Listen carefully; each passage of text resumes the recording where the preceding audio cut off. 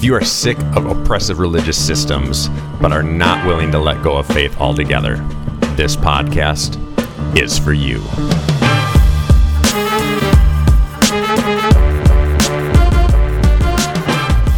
In this show, we hear from inspirational people tackling real issues of faith that actually matter in this world. Welcome to Jesus Never Ran. The church is wrong to argue that the Bible justifies any sort of discrimination, oppression, marginalization of those who are not straight. Well, the reason why you ain't got no black folks in your congregation is because we don't show up to places where we're not welcome, and we know we're not welcome based off the conversations you demand that we don't have, because of the questions you insist on us not asking, because of the answers you don't want to live. And the idea that the best being in the universe can't come up with a better solution to the problems of the universe than to torture people forever, eternally, you just start thinking, if that's as good as God is, this is a pretty depressing universe.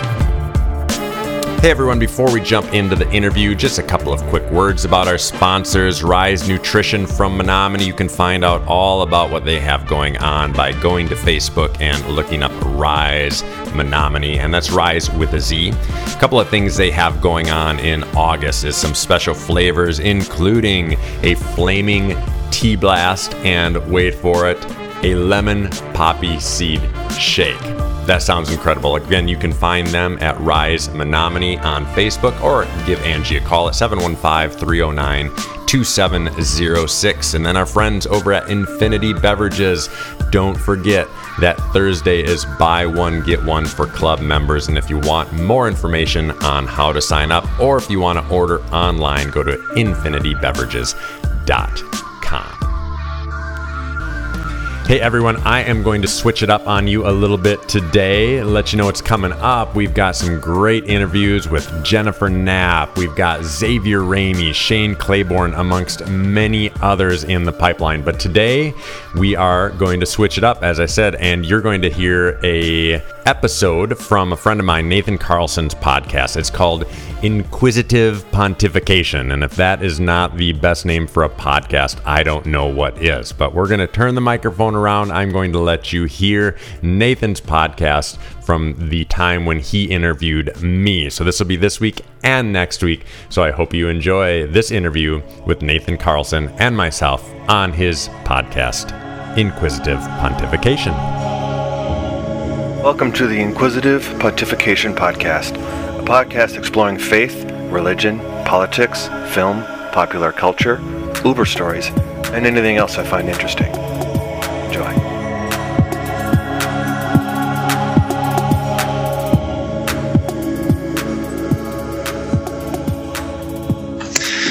Okay, I'm ready. Okay. So, in however many words you want, describe yourself so that people who don't know you understand where you're coming from and who you are. Sure. Well, my name is Matt Canzera. I am currently a public speaker, podcaster. That's the majority of what I do right now. Have done a lot of work with churches and a lot of ministry work in the past, everything from being a worship leader to being a pastor to being a prison chaplain. So a wide variety, I guess, of ministry roles, and now have kind of transformed my career into a different space, but a space where I can still use the same gifts and talents, I guess you'll say, but use them in some different arenas, which is a lot of fun for me. And I have amazing family, beautiful wife, Susie. This month we'll be married 22 years, and then two teenage girls, Macia and Georgia. Macia is almost 17, going to be a senior next year, and Georgia is 14, and she's going to be a freshman in high school. Nice. Yeah. Awesome. How was, when you were growing up, did your parents, were they involved in church, and what did that look like? Yeah, that's kind of the strange part about the story. So we grew up in a very staunch Catholic family. I went to Catholic school growing up. So my parents cared a great deal about me being Catholic, but They didn't care a great deal about ever having, like conversation. We never talked about the Bible or God or Jesus. It was just something they expected school or church to do. But I was always just infatuated with God, with faith, with Jesus. I wanted, my first career that I can ever think of that I wanted to pursue was being a priest, because I just was so enthralled by all of it. And so a lot of people, people of faith, a lot of people will say, well, there was this moment when I feel like I started to believe in God. And for me, I can't remember a moment when I didn't believe in God. I always just had this fascination with the out there, right? And still do to this day, still very much in that same place. I identify with that because in my experience with the evangelical church, they talk a lot about that moment when you made the decision to follow Jesus or to believe in God. And I never had that either. I grew up in a Lutheran household, and we just always went to church, and we didn't talk about God that much, but we did. That was just kind of an assumed thing that we went to church as a family, and we all believed in God, and that was a good thing. And I think for the most part, at least on my end, it was a good thing. It still is a good thing. Agreed. Yeah, absolutely. Same situation, and but very, very. For my family, like a lot of Catholic families, it was Catholic and everything else. So it wasn't just believing in God. It was believing in God through the right methods. Through being Catholic. So my wife and I would not have considered ourselves Catholic, Susie and I, when we got married, but we chose to get married in the Catholic Church just because we didn't want to deal with it. Not from my parents as much as from my grandparents. It would have been it just was one thing it wasn't that important to us, and we knew it was really important to some of our family members. So. And that was, I think that for a while, and I'd like, actually, personally, I would like to look into that a little bit more. I remember talking to some of the members of my family that are in the older generations, where they remember it was like a big deal if a Lutheran and a Catholic were dating, or sometimes even talking. Like it was a big deal, and maybe they shouldn't be hanging out with each other, shouldn't be friends, definitely shouldn't get married. Definitely not. Oh, that's couldn't get married in either church. Heresy. That is heresy. Yeah. But they're both Christian. What the crap? I've heard stories like that, and but I didn't experience anything quite like that. I just that's good. I just knew. I knew enough to say, hey, basically what we did is we found a church. It was a church that Susie grew up in, and we found a priest who would let us do the service however we wanted to, within the understanding that they're going to do their certain Catholic things that they have to do. But they let us pick all of the music and whatnot. Yeah. So it basically ended up being like a big Catholic concert, which was kind of fun. That's cool. Oh, everybody won. Absolutely. Everybody won. Yeah, well, that's good. Yeah, the life is compromised, right? Sometimes that's just sometimes. True. Yeah. One thing that I wanted to talk to you about, and it's something that I just investigate as I go forward with my podcast, but just on a personal level, is the evangelical church, pros and cons, what people think about it, both people that are still involved with it, which I am, and then others that may not be involved with it anymore for various reasons. First of all, what is your experience with the evangelical church, and are you still involved with it? Are you not? What are your thoughts there? Good questions. Not all of them that I have answers to. It's fine. So the evangelical church was the first connection to a church that I had other than the Catholic Church. So it was Catholic, and then I was right into a non-denominational church. And it was super powerful, extremely meaningful time for both Susie and I, because we both did that together. So we would go to Catholic church on the campus in Eau Claire together, and then we both at one point went to Valley Brook Church downtown in Eau Claire together. And that was the beginning of just a new experience with God. Yeah. And the best part of it was the people and the energy. I'll say those two things. Like the energy of the services was something that we never experienced before, and the people were so beautiful and genuine and went out of their way to take care of us and to love us well as a young married couple. There was one couple, Bill and Molly Moline, who would have us over for dinner every single week, and we just talk about the Bible and eat, and it was great. So that was the intro to the evangelical church. And then, like most things in my life, I just dive head first into everything many times without thinking through that process. Right. So we just got involved. We just went all the way in and just decided to commit our lives to not only the evangelical church, but to a career with the evangelical church, I guess.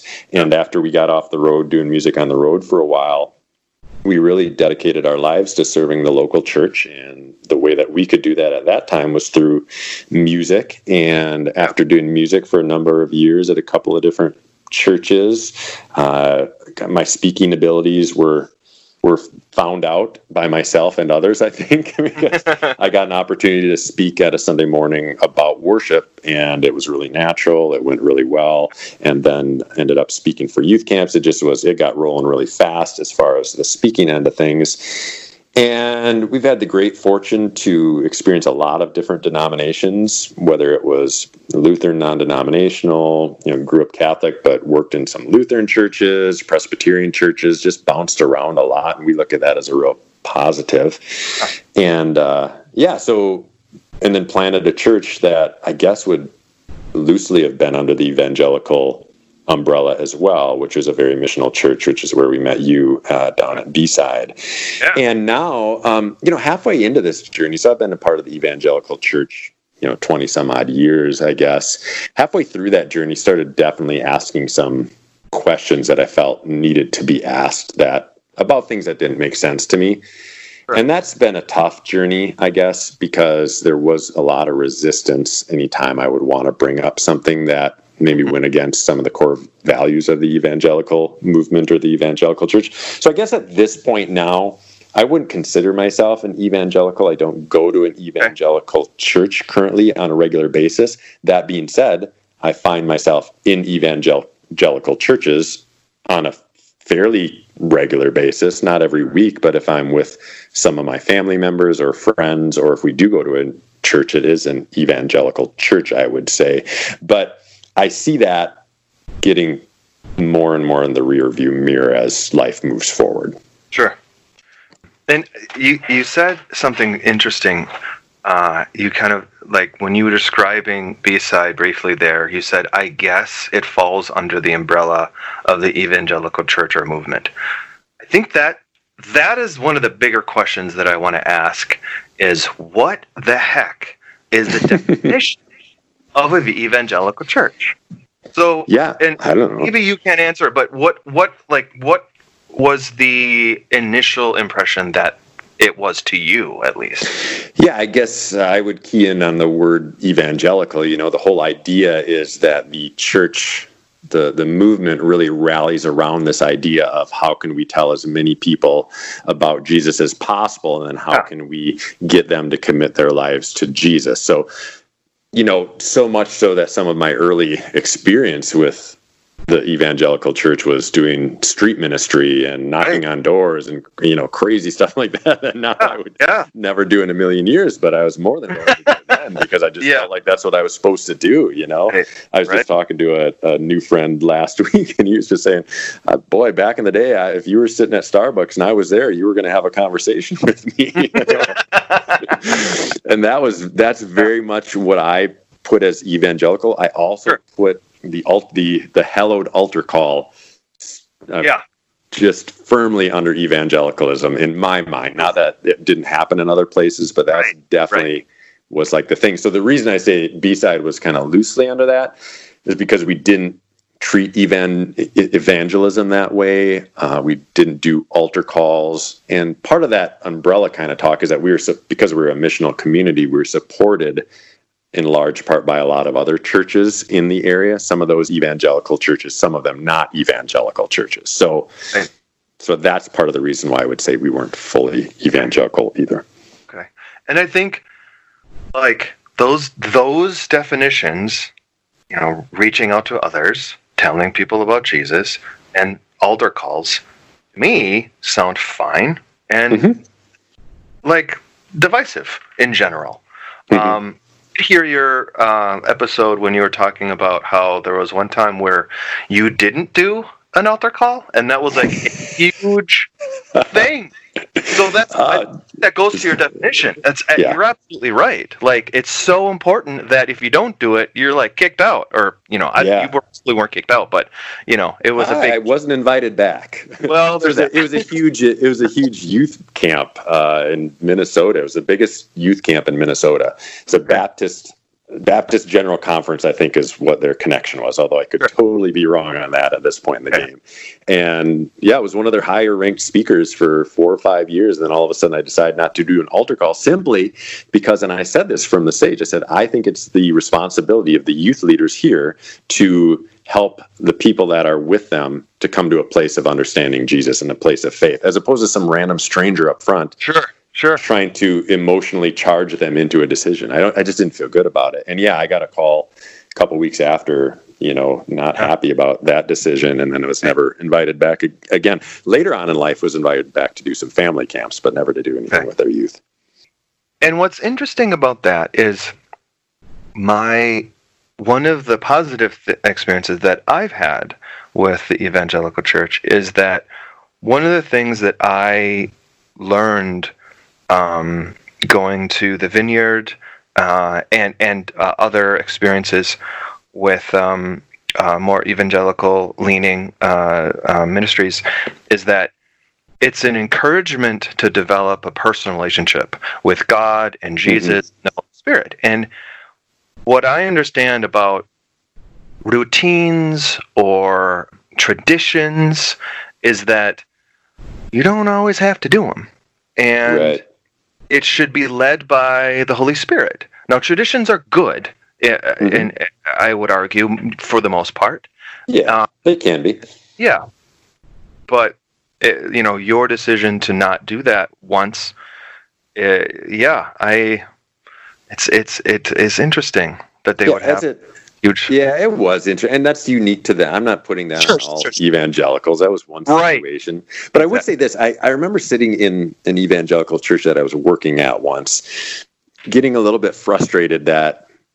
So I came away from the Catholic Church in part because I was just bored with the tradition and routine of it. And I was looking for something that seemed more alive, like you're talking about, being connected to the Holy Spirit, personal relationship. All of those things are very exciting and have been. So it was interesting to me that here I was at this evangelical church realizing that, hey, we're still doing the same crap over and over again. We're just doing different crap over and over again. Right. It's a different tradition. Yeah. Yeah. We say we don't have the tradition like the Catholics and Lutherans do, but really we do. They're just our traditions, and we feel like because they're new to us or whatever. Yeah. So, it's interesting. Martin Luther, he was such a rebel, and I think he would turn over in his grave if he discovered what happened to the Lutheran Church and what it's become. I don't think that was his intention, really. Sure. But whatever. But as a Lutheran in me, I am, aghast at what you said. No, I'm joking. Joking. My whole family's ELCA Lutheran, and and I have... There's some pretty great Lutheran leaders out there that are doing some pretty amazing things. My grandfather was a Lutheran pastor. Yeah. So there's Lutheran blood in me, I guess. Yeah, that's awesome. Yeah, I like it. I do like knowing some good Lutheran people. I attend Lutheran church from time to time with my parents and with others, and my grandma here in town when I'm able to see her. And we're able to do that again. Yeah, I greatly enjoy opportunities to go back to the Catholic Church. I love it every chance I get. My kids hate it, so I don't let them go if I go, but I enjoy it. Yeah, me too. So I have a couple questions. We kind of went over, like, what do you like about the evangelical church, and what don't you like? We sort of went over that. Yeah, we went over a little bit about so what do I like? I think people in general really care well for one another, especially if you're part of it, if you're in the game, you're loved well. I've always felt that from the evangelical communities I've been a part of. Now, that's not holistic. I've been a part of a lot of pretty nasty church splits as well. So that doesn't mean, of course, other churches would have that characteristic as well. But right, absolutely. Just go through history, you'll find that. Sure. So, I mean, there's a lot. I guess I like the intention. I like the idea that, go all in. If this is what you believe, tell people about it. I think that makes sense to me. What I don't like about it is it seems to me that there is some things that are hills to die on to the evangelical church that I would think aren't as big of hills to die on. And if you look back to the history of when evangelicalism really started, it started with that in mind of we need to hone in on some things. We need to reel some things in here to get a hold of them. And so even though it feels kind of one way, there's definitely an undertone of, well, there's a certain line that you have to toe here in order to feel like you're a part of this. And if you don't toe it, you will definitely feel excluded. And I would say since I've started to not toe some of those party lines, for lack of better sake, I've definitely felt isolated or excluded in certain communities and groups of people under evangelicalism. Dancing around something, and you're doing a good job, but I'm going to directly ask you what line are we talking about here? All right, so the biggest line that we're talking, probably the biggest line is that the Bible is the inerrant, infallible Word of God, and so it has no error in it. Whereas there's so many issues that I have with that. Part of them is from a large looking from above view when we say Jesus and God are one and the same part of the Trinity, yet we see this God in the Old Testament that comes across as very wrath-filled and anger-filled, and we see this Jesus of the New Testament that comes across as peaceful and all-loving, and we're supposed to believe that those are one and the same. That just requires a little bit more dialogue, I think, than has been afforded to it. But then there's a couple times in even when disciples and early church leaders are quoting who was in leadership, there's a couple times in the Bible where they get that wrong, and you can see that they get it wrong in the Old Testament where it says who the actual person in charge was when that was going on. So there's little things. That doesn't mean that the Bible's not inspired. I think the Bible is very much inspired, but I don't think for a second that it's without error or that it's perfect. I think it's inspired just like people are inspired by God today to do things, so I don't doubt its inspiration. I just don't buy into this fact that, every little piece of it has to be perfect. I think it's more inspiring if it's not absolutely perfect and God still uses it. So that's one. Predestination is a huge one for me. This idea, somehow we have to figure out what we believe on that. And, there's a great pastor up in Minneapolis. His name is Greg Boyd, and he has a kind of an open theism concept. It's not his, but he talks about it a great deal, which talks about that in different ways. Obviously, the LGBTQ community is huge. That's been big for me for a lot of years, which is weird because when it started becoming important to me, I didn't know a single gay person at all. But yet I was sitting here thinking, well, why is this such a big deal? So, my friend Steve right now is a pastor up in somewhere Twin Cities area.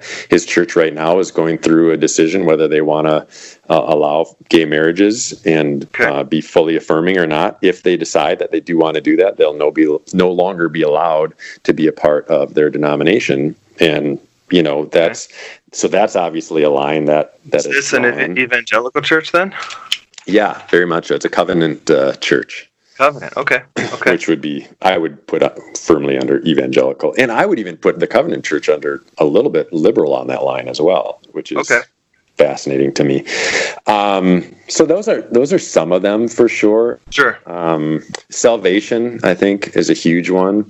This idea that, again, it's the altar call idea. This idea that you say a prayer and then you're saved, and I have a real hard problem thinking that where we're born has so much to do with our salvation, that if I was born in a country that was predominantly Muslim, that then I'm just pretty much, the probabilities of me being damned are just huge, as opposed to if I'm born in Wisconsin, my probability is really high then. Or that, people who were killed in the Holocaust are going to hell. To me, that's crazy. And that seems like such a contradiction to the Jesus I feel like I know. So I could probably go on for hours, Nate, but I won't, because nobody wants to listen to that for too long. Well, I do, but anyway, yes. I know. You and I could talk forever. But I don't know if anybody, podcast listeners anywhere. Right. Well, there's editing involved, right? Yeah. Well, now I have so many more questions that I had written down. Maybe we'll save them for a different for another episode someday. But one of the things that I have kind of went back and forth. You brought up LGBTQ. Sure. I grew up in a pretty progressive liberal household, Lutheran household, where I believed that they were born the way they are, and that's how God made them, and everything was fine. Yeah. And then in college, I went the opposite way, and started going to a more conservative ministry, on-campus ministry, and believed that it's not okay to be gay. Mm-hmm. And then I went to the Vineyard, and they didn't really talk about it much there, and I just kind of stopped worrying too much about more controversial things and political things, and just focused on my relationship with God, which I really appreciate. Yeah, church focusing on that more. And then I was able to kind of figure out where I stood on these issues, and now I'm all the way back to my previous liberal views on EQ things. But one of the things, welcome back. Yeah. Thanks. yeah. It was an interesting journey, and I have interesting memories of pissing off my family because of my views, but also being a jerk about them as well. Yeah. So I have over that. But also, I hear that. Yeah, yeah. But I appreciate the experience, because I literally remember believing these things and making the arguments out loud to other people. Completely understand. Yeah, and so I come from a real similar camp. My family still. It's interesting because my family's Catholic, but they are very, very liberal people, and then I did as you did. Went from one side, and I'm an artsy fartsy person, so music guy. So definitely have been around people who are not straight in my life, and Susie the same way. She's in the theater world, so even more so. And then kind of went to this place of believing that it's not okay. Said a lot of things I regret, rubbed a lot of people the wrong way because of it. And then now, same way, I've come back across that divide, and feel exactly the same as you do. Yeah. One of the arguments that I have made, and also have heard made, is this idea that you hate the sin but love the sinner. And so with being gay, you love them, you love the person, but you don't like what they do. And that argument sort of makes sense when it's applied to other things that as Christians we disagree with, being drunk, lying. Yeah. But it doesn't quite work when it comes to some identity issues like that. What are your thoughts there? Yeah, I think that comes from a concept. Now, what I was taught on this issue early in my evangelical days was that people were not born gay. That was what was told to me was the truth. So if that's the case, then that argument makes a ton of sense. If you're choosing this, if that's a choice that you're making, then of course that could be a sinful thing. Now, science has proven that to be incorrect, I think, pretty strongly, and I think there's very few people that would disagree with that. So if you can indeed be born gay, then it's not fair for us to start throwing around the word sin unanimously with the word gay or transgendered or whatever, LGBTQ. So my thoughts on that is we should love everybody, but the question is, is this a sin, I guess, is ultimately the question we have to ask. Right. And if you're going to stand on the side of saying, yes, this is a sin, but even the way we say that is so screwed up, because the question is going to be, do you think homosexuality is a sin? I guess it depends. It's like saying, do you think heterosexuality is a sin? Well, yeah, if you're using it to lord over somebody, or if you're using it to traffic somebody, or if you're using it to gratify only your own desires, absolutely, your heterosexuality can lead you to all sorts of sinful areas. So even the question's it's the wrong question. And so everybody's unique. So we want to take this issue of LGBTQ and we want to put everybody in the same camp, which is it's such a load of crap, because I don't want to be judged as a straight person the same way every straight person is judged. And so there are certainly people who are gay who are born that way. I also think there's a lot of people out there that are gay that choose to be gay because of things that have happened in their life.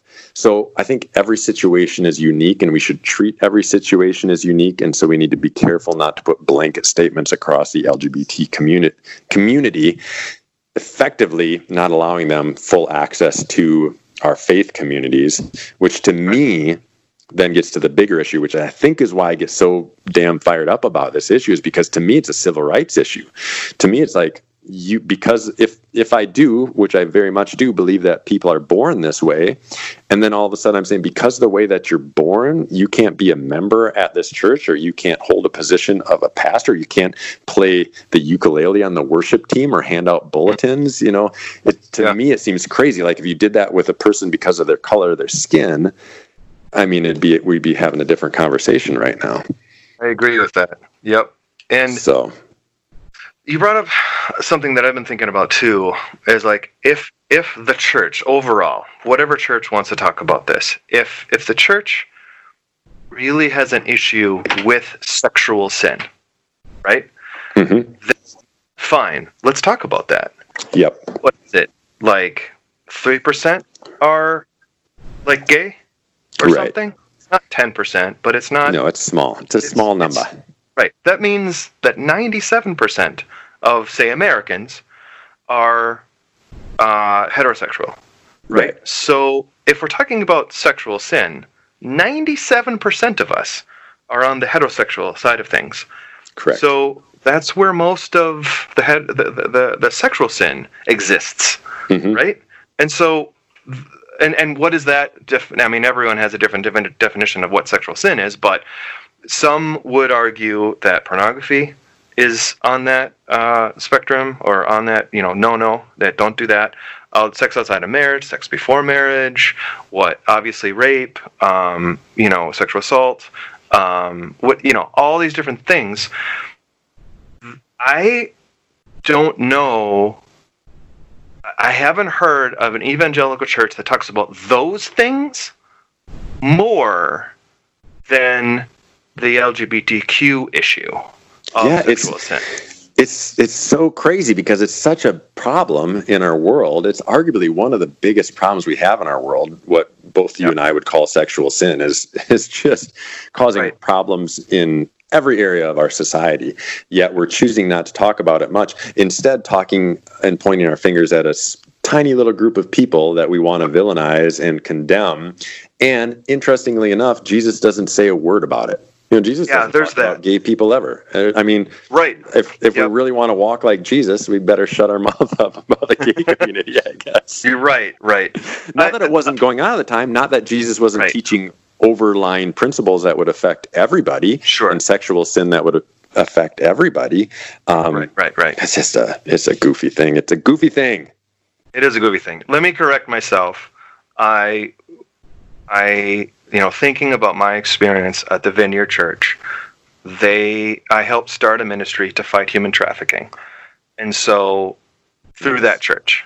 And so they're very good about wanting change and seeing assault, sexual assault, and trafficking. Yes, exactly. These Vineyard folks are justice folks. I love it. Very much so. Absolutely. And so I would argue that even though they have a view on the LGBTQ thing that I disagree with, they do focus on women's equality and women's rights issues and sexual assault and sexual sin, probably more than the LGBTQ thing, which I do appreciate. Yeah, they do a lot, right? Yep, I agree. If you enjoyed this episode, and really any episode, make sure you give Jesus Never Ran a 5-star rating, subscribe to the podcast, and give us a review. Please do the exact same thing for Nathan Carlson's podcast called, again, Inquisitive Pontification. Do the same thing for him. Subscribe to his podcast, give him a 5-star rating, and write him a review. Next week is part 2 of the conversation. We'll see you then, and until then, keep walking.